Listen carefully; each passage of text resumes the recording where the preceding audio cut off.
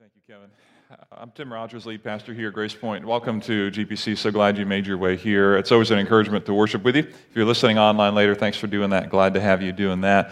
A great song, Jan and Company, thank you for leading us. The song written by Hillsong, I believe, I Am Who You Say I Am. We just sang it. If it's new to you, I hope that you're encouraged by it. But it's a very interesting proposition that I am who you say I am, that is indeed an identity marking reality, that who God says I am is indeed who you are. It's a great truth. The only problem is we don't actually always believe that, right? I happen to have a couple of daughters who help me sometimes understand social media because, as awesome as I am on social media, it could be slightly better. And so as I see engagement on social media and learn about that and see how that works and all that, I notice if you're on social media at all, on Instagram, Facebook, Twitter, Visco, I guess, if you're a girl, not if you're a guy. Don't get on Visco if you're a guy, but only girls anyway. There are a whole slew of commentary around comments about who you are and your identity, particularly pictures that are posted. You want more likes and you want more comments, and when girls post pictures, they're very different than when guys post them, right? When girls post them, it's like, oh, you're so cute, oh, you're so hot, oh, you're so beautiful, oh, you're perfect. And the guys are like, dude, that's awesome. And then move on. Is there something I can dislike or move on? But the girls especially continue to, both genders, want the response of, help me understand who I am in this space, and your words will help me know who I am. Because as much as we may sing, I am who you say I am, the truth is I live like I am who you, little y, you say that I am, not you say that I am. I'm not being critical. I'm just recognizing that sometimes all of us can listen to the voices around us or the friends around us or even the critics around us more than we listen to who God says that we are. And in this series called Identity Crisis, I want to kind of wrap our minds around who in the world are you? Who are you as a human being? Not even first as a Christian, but just as a human being. So it could be that you're sitting here and you're like, I'm not sure about the Christian thing, but I know that I am a human at least. So let's talk about that. So I want to speak to that piece, and I have been last week and now this week and for the next 3 weeks after this. I want to talk about identity crisis. Who are we? How do we understand ourselves and how we see humanity on this side of the world in which we live? And last week I tried to ask this question, why am I here? What is my purpose? And I tried to answer that question from a Christian perspective, that I think God has put humanity here to image Him, that we are made in His image to be little image bearers of God, so that people will look at you and look at me and think, oh, that's what God looks like. Looks like you. Looks like her. Looks like him. That's what that looks like. And that we're to express that in love, both to God and to our neighbor. Why am I here? That's what I tried to say last week. See, I could have said all that in 1 minute, right? This week, I want to ask a different question, and this is the question of what am I worth? I don't know if you have ever phrased this question to yourself in these terms, but I can almost guarantee that you have asked it or you have felt it. The question of value, the question of what are you actually worth? I don't know if I have ever looked in the mirror and said to myself, what am I worth? But I have felt a sense of wonder if my work matters at all. I have felt the sense of, is what I'm doing worth anything? Are we getting anywhere? Is my efforts in raising my kids actually making a difference? I'm now getting into quote-unquote middle age. Have I done anything with my life to this point? Do I have value? Have I brought anything worthwhile to the planet? And what does the next decade, 2, 3 look like for me? That is the question I want to get under. And here's my assumption, and here's the danger. Unless we talk about it, we often will tie in question of what is my worth and value to question of purpose. We often tie worth into purpose, and this morning I want to pull them apart. In order to get there, I want to take us to a very iconic American tradition. Come on down. You're the next contestant on Price is right. That's right. What a great moment. So growing up on the mission field as a kid, I came back to the States when I was in high school, and for the first time I really encountered The Price is Right, and it was monumental for me. It was a game changer. No, it wasn't. It was weird. It was strange. I'm like, what is happening here? They're giving away toasters on TV, and people are jumping up and down about it. The whole thing was weird. But I was mesmerized by the strangeness of it all, and I learned that when people stand up here and they're standing by their little boards of what they're going to guess a price might be. When they don't know what the price is, they turn around and they ask people.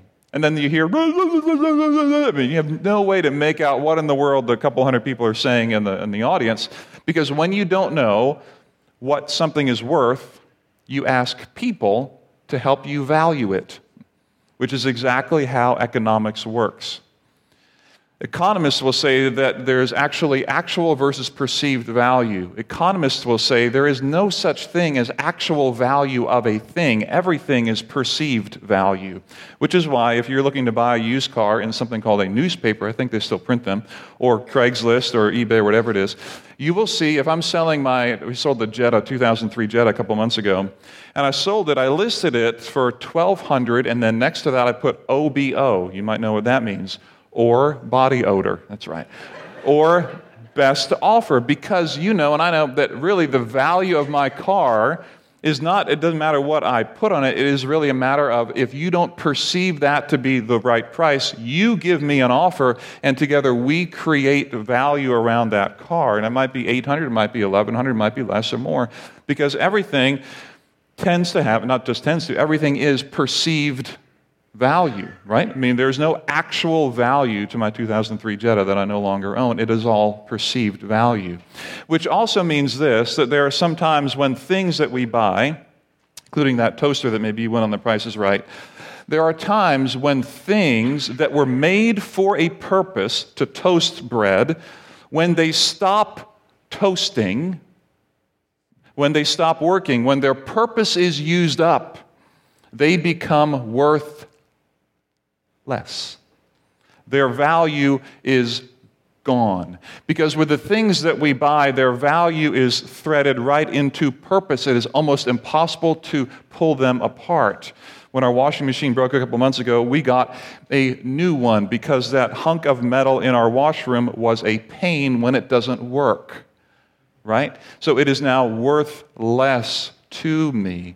The problem with this, the problem that everything is perceived value and that worth is tied to value, is when we shift this thinking from the things that we own to the people whom we interact with and to our very lives itself. This is the transition I want to bring you with.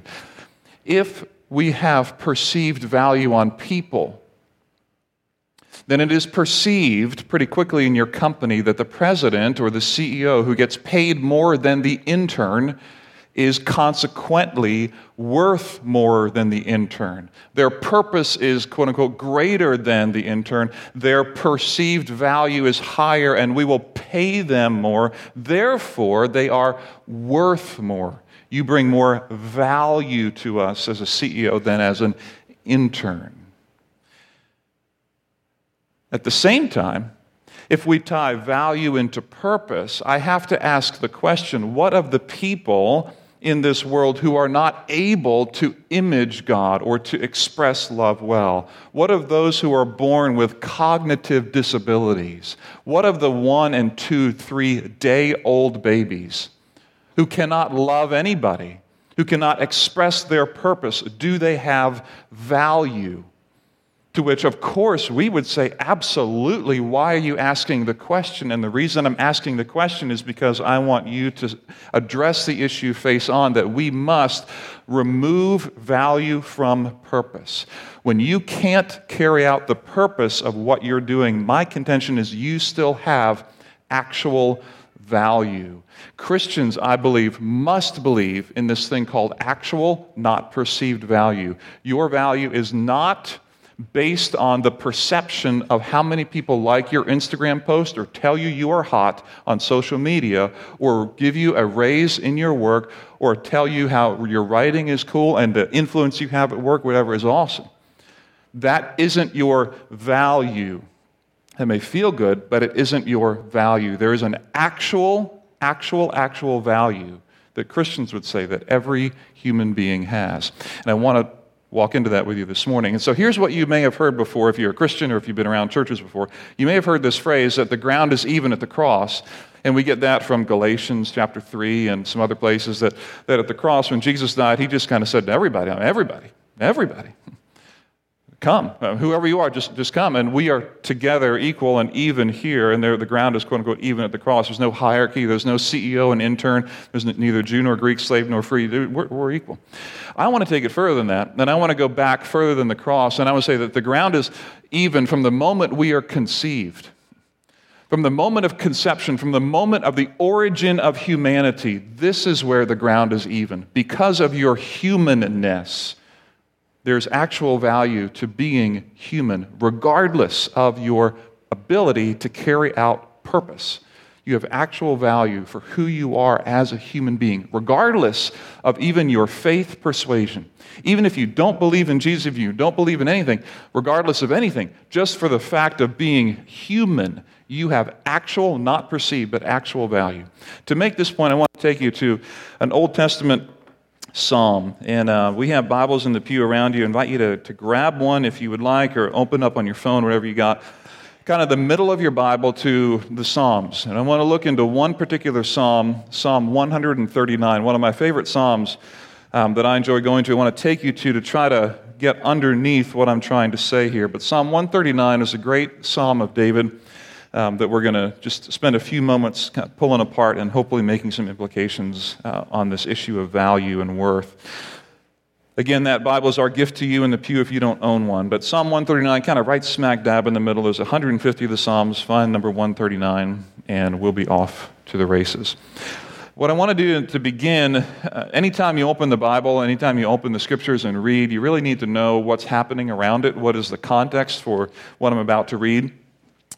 With the story of Psalm 139, I think that what is underneath David's writing of the psalm, what really is driving Psalm 139, which is a beautiful psalm, by the way, but what really is behind it is what he reveals in verses 19 to 22 of his psalm. So instead of beginning at the beginning, I want to begin in verse 19, and then I want to come back to verse 1 to help us see how it leads up to verses 19 to 22.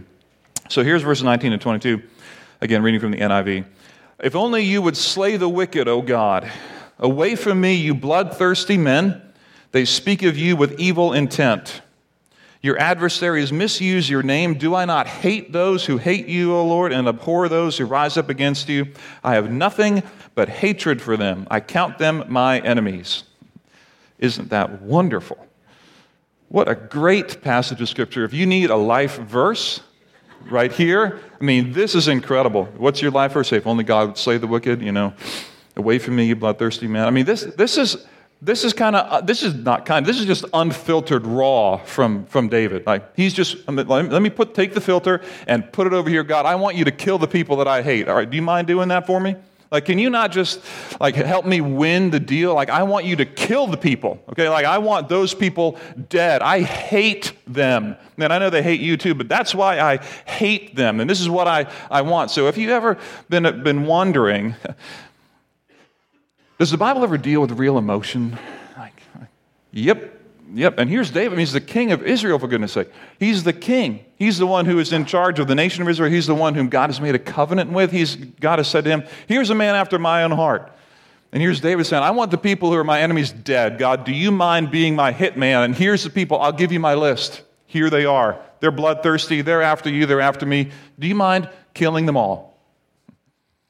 How does he get there? Let's go back to verse 1, how he begins. Because I think David sits down to write, and I don't know all of what's in David's mind, but this is how it begins. It begins rather innocuously. It begins rather safely. It begins very beautifully. In fact, most times you hear Psalm 139 referenced, people stop at verse 18 and pick it up again in verse 23 and hope that you miss verses 19 and 22 where he wants to kill everybody.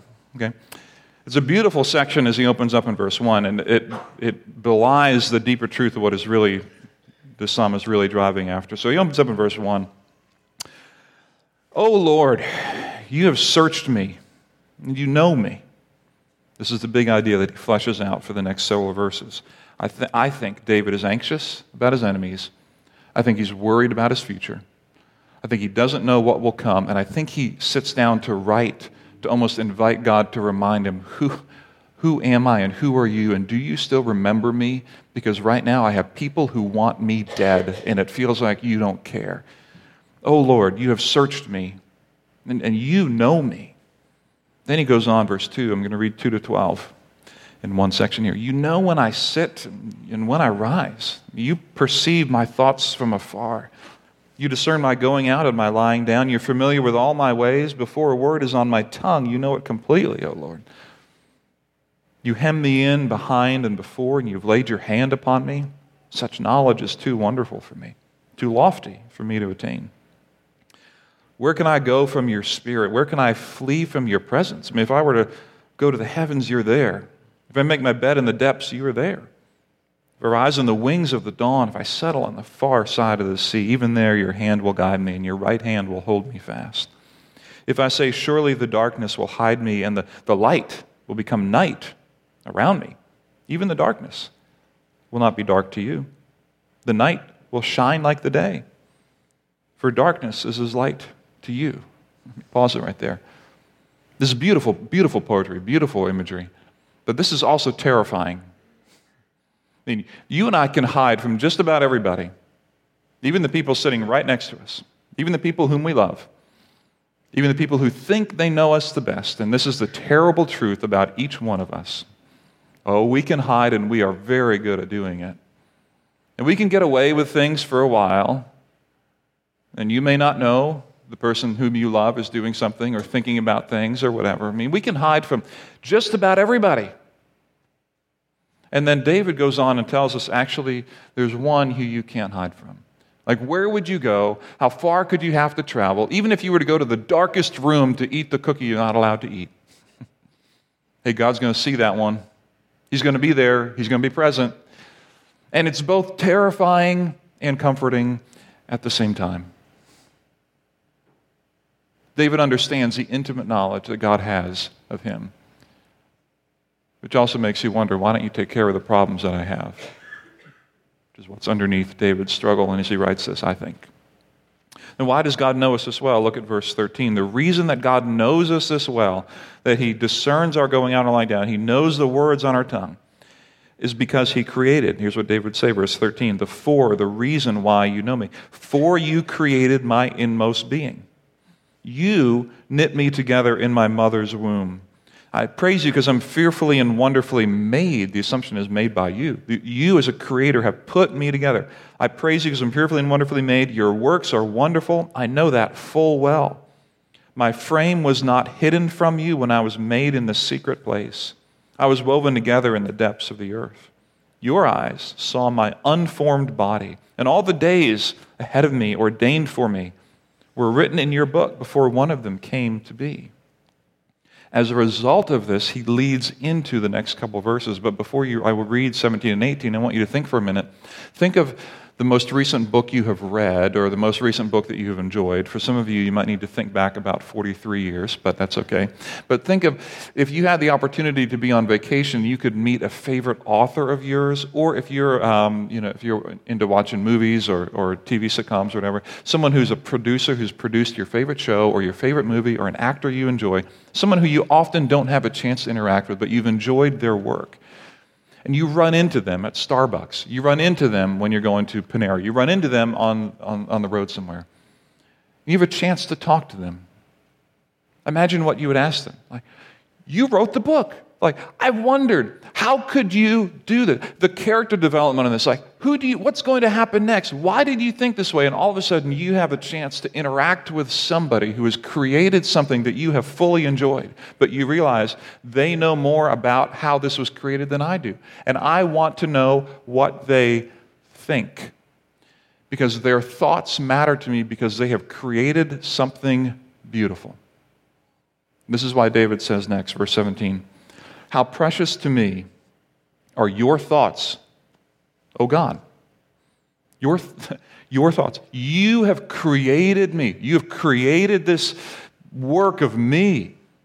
I'm with you now. Your thoughts then matter to me. I have a chance to sit with you and have you tell me what's going on. So how precious to me are the thoughts that you have, oh God, because you have made me and known me so intimately. You know my past and my future. I want to know what you are thinking. How vast is the sum of your thoughts? Were I to count them, they outnumber the grains of sand. When I awake, I'm still with you. Like I'm right here, and you have so many thoughts, God. Your thoughts matter to me. Because here's what I'm really worried about, God. If only you, verse 19, if only you would slay the wicked.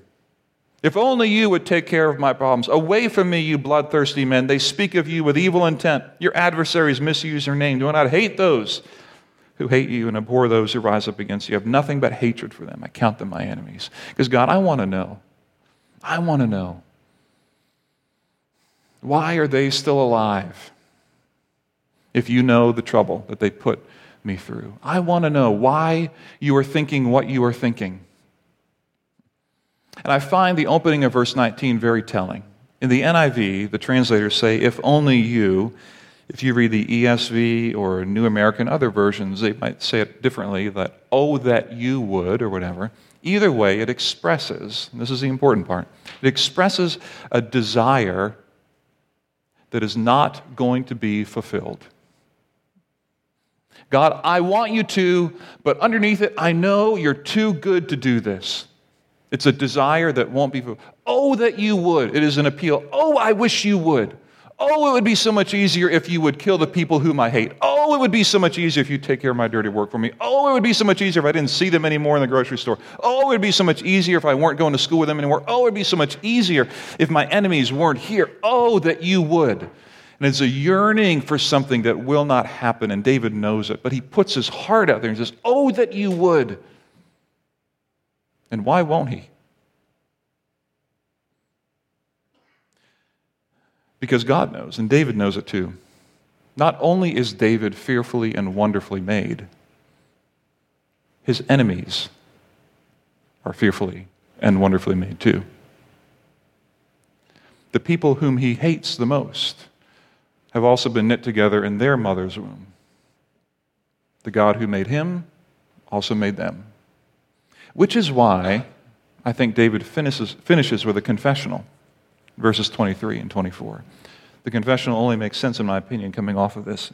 He says, verse 23, search me, O God, and know my heart. Test me and know my anxious thoughts. See if there is any offensive way in me, like maybe something that doesn't line up with what you really want. And lead me in the way everlasting. Lead me in the way that you would lead.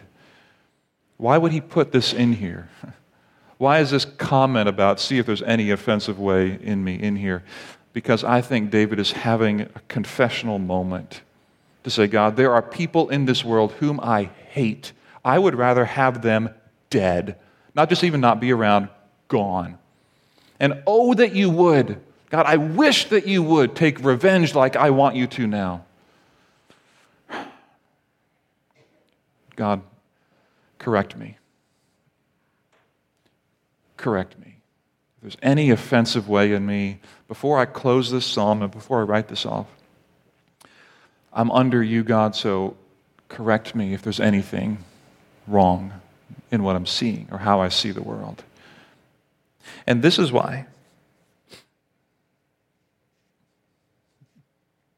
this is so hard for me and so hard for you, I think. Hard for all of us. That even our enemies have value because everyone created by God does. Everyone created by God does. That the ground is even, not just at the cross, but at conception. That as soon as a human being is made, regardless of anything else, the ground is even. That why isn't it that God doesn't wipe away all the people whom David wants him to wipe away? I mean, good grief, David is a man after God's own heart. Why not? David. They've been made like you have. They've been fearfully and wonderfully made. But God, they entered our country illegally. But God, they don't speak our language. God, they're of a different race or ethnicity. Yep. God, they're after my business. They're after my family. Yep. God, my ex is trying to kill my character. Yeah. My kids are rebelling against me. And my spouse wants nothing to do with me. Not privately. Yeah. Oh, that you would clean up our lives. Oh, that you would make things easier. Oh, that you would get rid of the people that I don't want here. Oh, that you would. Yeah. God says, you're fearfully and wonderfully made. But everybody has been fearfully and wonderfully made too. I asked this question at the beginning. What am I worth? What is my value? How do I know it?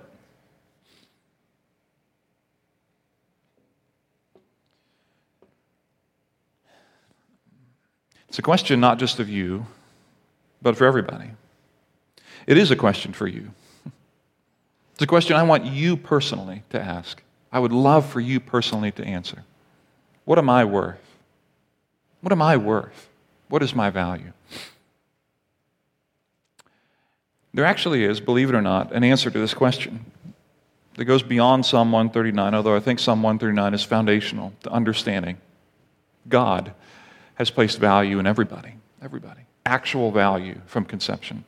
But there's an answer that goes further than that, and it's found in the New Testament. And Paul writes in 1 Corinthians 6, he says this, you are not your own. You were bought at a price. Someone paid something for you. There's a value put on you. You're worth something very particular. And in Romans 5:8, you've heard me say this before if you've been around, that while we were still sinners, Christ died for us. That's what Christians teach and believe, that while we were still sinners, Christ died. So here's what I say, that you're worth the life of God. What are you worth? Here's what the Bible teaches.